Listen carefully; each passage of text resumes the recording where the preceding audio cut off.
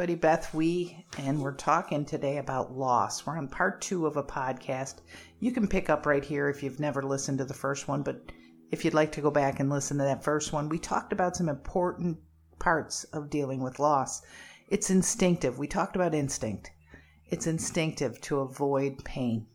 It was put in us by creation to preserve us and help us blossom in this world. We talked about limited beliefs. When we believe something because of a bad experience, doesn't mean it's a real truth.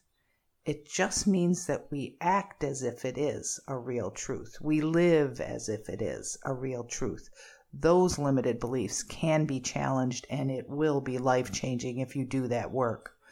The third thing we talked about is vulnerability. And we were talking about vulnerability when we left off last time because we started talking about opening yourself up and letting people in. And yeah, there's a risk of being hurt, and that's what vulnerability means, that you don't have the Teflon coating that you've worked so hard to thicken throughout your life, and that you actually have a chink in your armor, and that's a good thing. But we're going to talk about emotions. Emotions are an important part of the human experience. They are the lowest part of our psyche, so they are not meant to direct us and make our final decisions based on those. But emotions will give us insight into how something makes us feel, how easily we'll be able to integrate a thing, how we should move forward, when we should communicate. Emotions are really good indicators that there needs to be more communication in a relationship. But for many of us, we were taught that the emotions could be used against us. I used a few terms in the last one. Oh, you're such a brave little boy. Look at you holding up. Instead of saying, I just want to fall apart here, and I don't know what to do. I'm faking it. We didn't know how to communicate that, and then we got rewarded for not showing our real emotion. So we learned that could be a good thing. And then on the other hand, we had some of us that grew up with, oh, I'll give you something to cry about. You're going to cry about that? I'll give you something to cry about. And that we were afraid to feel our emotions in front of people. However it came to be, it's not even always the people in authority. It's how we responded to them, how we tried to please them, how we perceived them, that changed how we deal with our emotions today.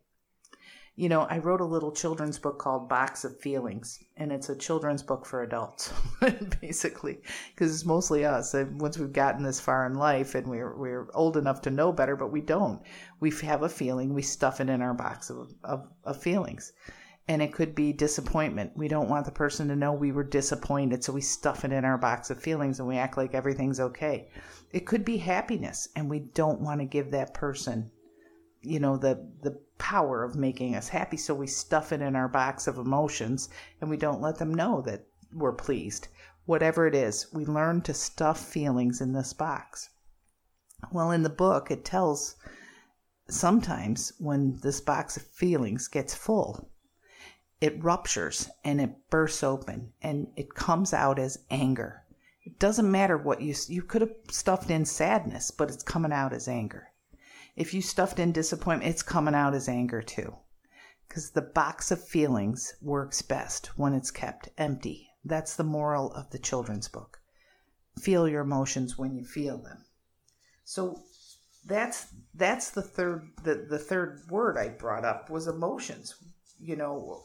Being vulnerable means showing your emotions. And it's time to explore those. We need to come to recognize our emotions and know what they feel like. Many of us never learned this skill. We told our inner child to shut up, and they just stayed inside and pouted, and we just went on about our life as if they weren't even there.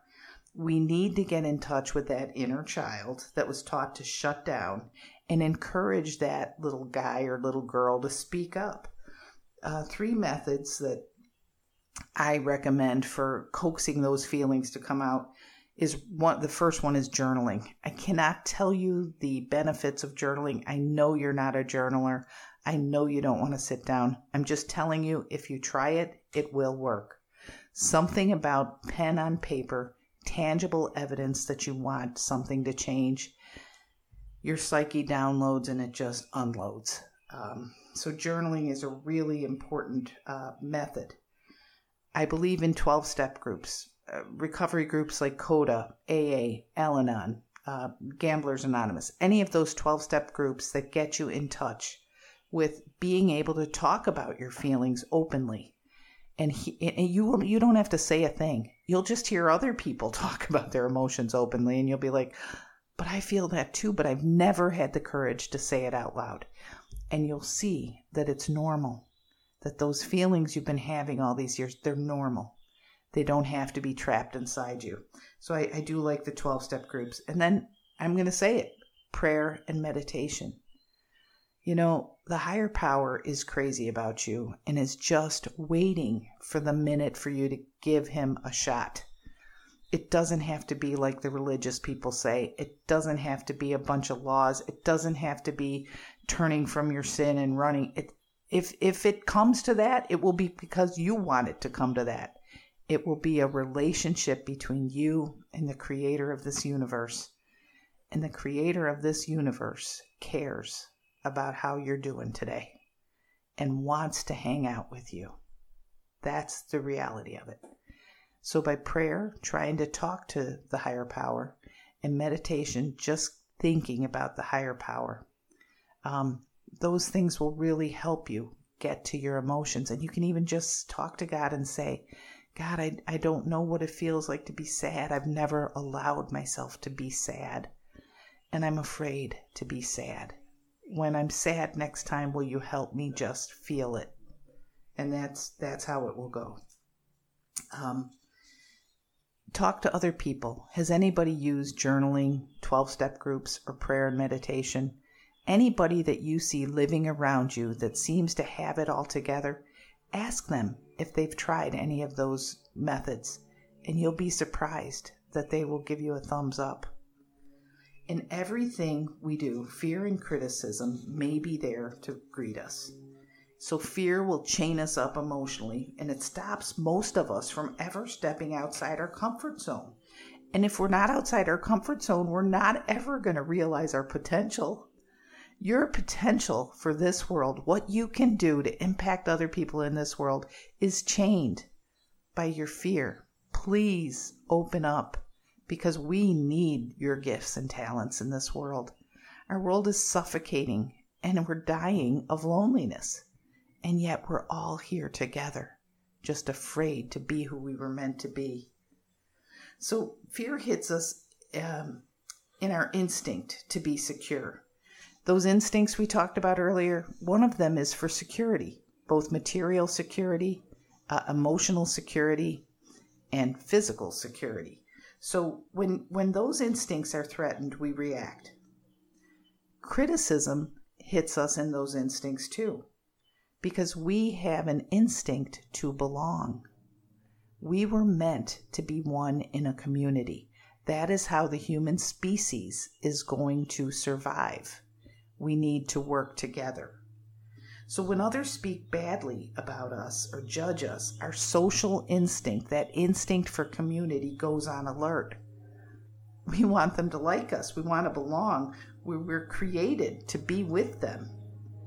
But criticism can affect another instinct too. Our security instinct is calling for emotional safety. So when we're on the outside of a relational piece, we can feel emotionally unsafe. I get why you stopped feeling it. Those sound scary. When your instincts are threatened, your desire to survive will rise up and make a solution. All I'm saying is your solution is hurting you more than the thing causing the fear. The solution to pull back and hold in and stay to yourself is going to hurt you more. So because fear and criticism are always going to be there in some form, be ready to choose to move through it. Be ready when you're not feeling it. Talk to yourself about it. Journal about it.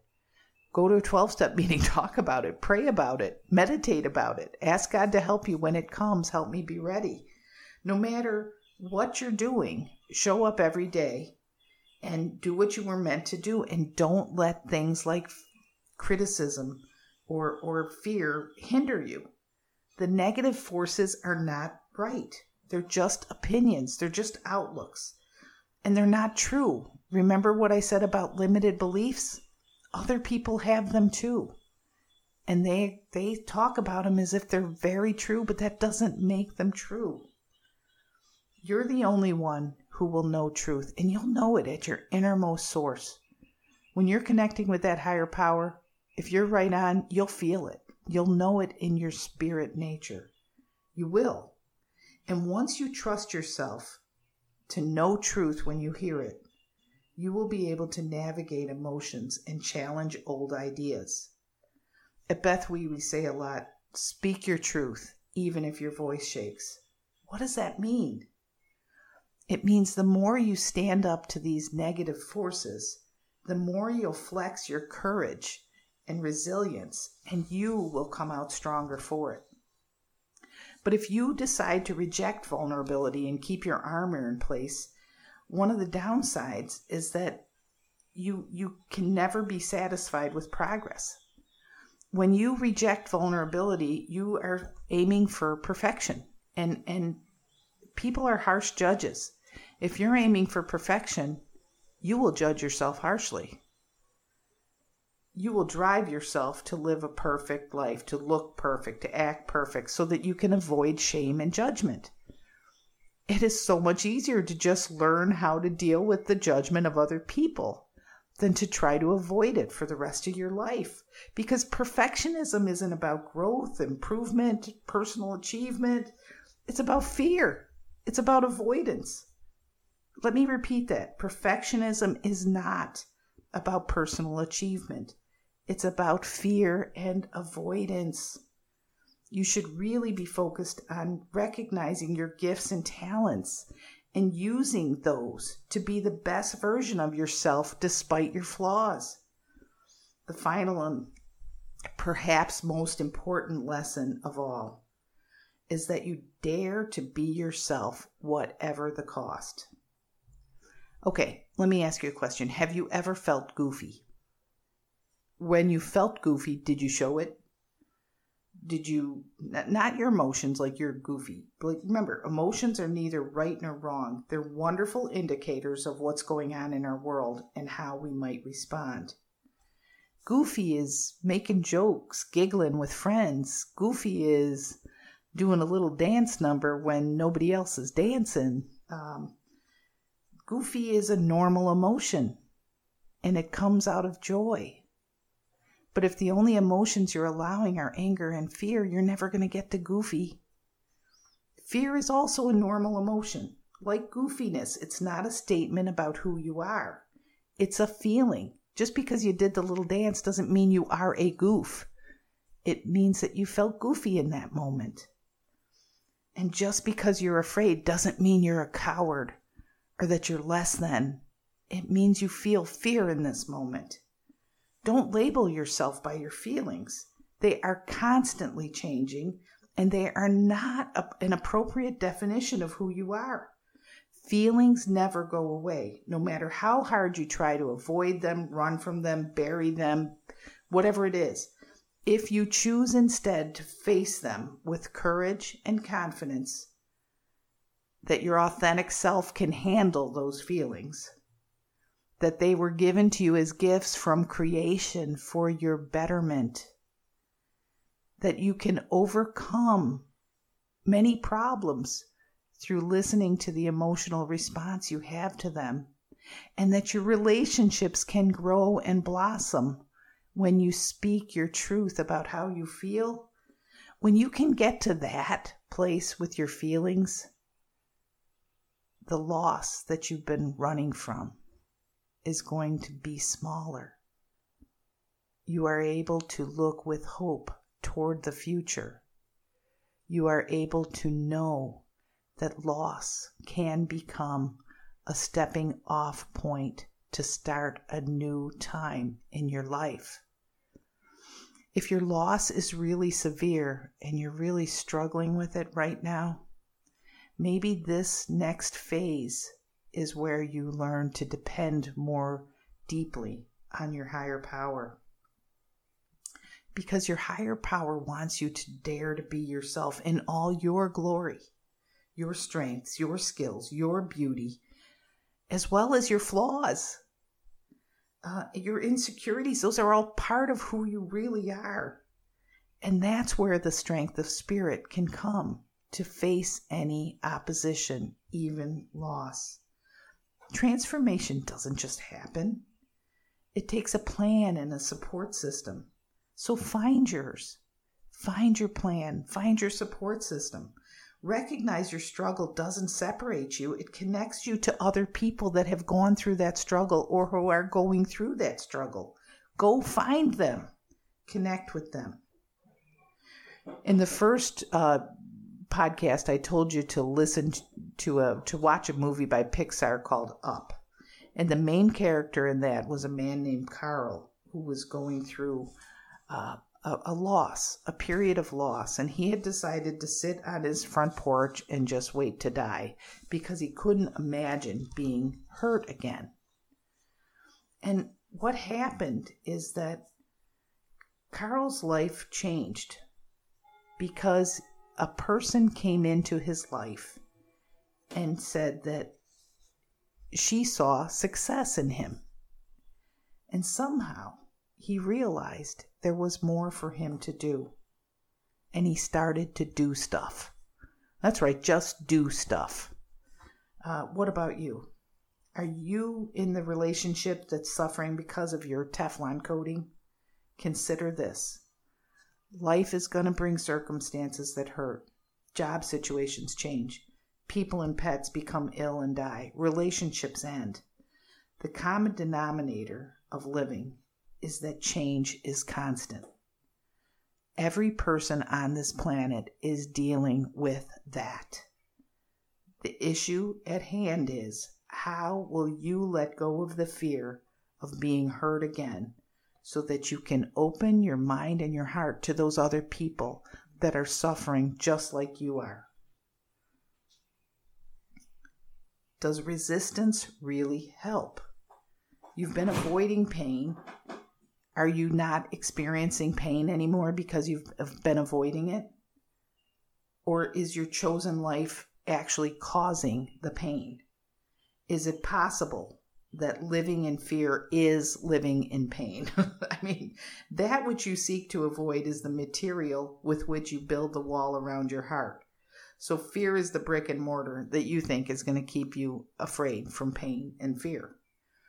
What if you opened yourself up and overcame the phenomenon of loss that turned into fear? First things first, let others know you're struggling with being vulnerable. An important step towards showing more vulnerability is letting people know that you struggle with it. You can say, I'm not really good at talking, or I'm not really comfortable sharing my emotions yet, but I think I'm feeling this. Let them know that you're aware that it's important for you to share your emotional vulnerability and that you'll do your best, but you're not very practiced at it. Let them know that you're trying. And then the next thing, when they ask you how you are, tell them the truth. Honesty is a big part of vulnerability. We're all used to hiding our feelings. The standard answer to how are you is fine. In recovery circles, that's an acronym, and it's not a good one. If you're talking with someone you don't know well, it's okay to answer fine. But when you're in a relationship with someone that you want to know better, try to be a little more honest. If you're feeling great, tell them, and tell them why. If you're feeling low but you can't put your finger on why, tell them that. Being honest with something as insignificant as how you are will pave the way for greater honesty in the relationship. If you can tell them you're having a bad day and you realize that you're not being judged by them, your confidence in them will start to grow. You will realize that they might be safe. The next thing is to be honest with yourself. There's no way you're going to be able to share the inner workings of your mind with someone else if you can't be honest with yourself. So we're generally pretty successful at convincing ourselves, whatever the front we're putting up is real. Journaling, again, it's an amazing way to figure out how you really feel. Let your feelings come out onto a page in a stream of consciousness, not worrying about words, grammar. Try to just let it pour. I'll be honest, journaling changed my life. So I really talk to people about it. I think it's a real gift of wholeness and health. And what about the higher power? Are you avoiding that relationship? Are you afraid of that relationship? Do the steps we just talked about. Tell the higher power you're struggling with being vulnerable to him. When you talk to God, tell God the truth. He can take it. Be honest with yourself too. Look at your history. Are you blaming the higher power for things that people did? And maybe those people said they were followers of the higher power. Don't blame God for the stuff other people did. Check the record. Clean up your side of the street and then be honest. Journaling will help. Write a letter to God to get the conversation started. Look at others around you that seem to be happy in their relationship with God and ask them how they did it. Being vulnerable to God is an experience you don't want to miss. That second border collie I told you about in the first episode of this podcast, Risa 2? I chose again. I decided not to resist the feelings of joy that she evoked in me, just to keep myself safe. I loved her for 16 long years before she too left this planet. I would love to take credit for this, but it was her. She would not let me avoid interaction. She'd sneak up on me and plant herself. She'd wait for me to tell her something, no matter how many others were willing to be her master. She longed for my touch, and I found myself petting her unwittingly. She'd stayed in the right place, and she waited me out. She was as much my dog as her previous namesake. Life is better with intimacy. Intimacy involves risk and vulnerability. A hard heart won't allow those two expressions. Yes, there will be loss when there is intimacy. There will be loss, but you can navigate it. You do not have to do it alone. Some of you are old enough to remember a song by Simon and Garfunkel where the lyrics cry out, "I am a rock, I am an island, and a rock feels no pain, and an island never cries." Oh my gosh, what a sad way to live. Feelings. It all comes back to feelings. Will you allow your box to be empty or not? Feel your feelings when they happen. Then you will be able to convert fear of loss into joyful possibility. That's it for this podcast. We'll talk again soon. It's time to take addiction out of the shadows and shine the encouraging light of recovery on everyone affected. Good Seed Podcast is powered by BethWE.com, a nonprofit ministry based in Vero Beach, Florida. We'll start the uncomfortable conversations that turn despair into hope and complacency into action. Connect, communicate, and thrive with us. Check us out online at BethWE.com. Thanks for tuning in. We'll talk again soon.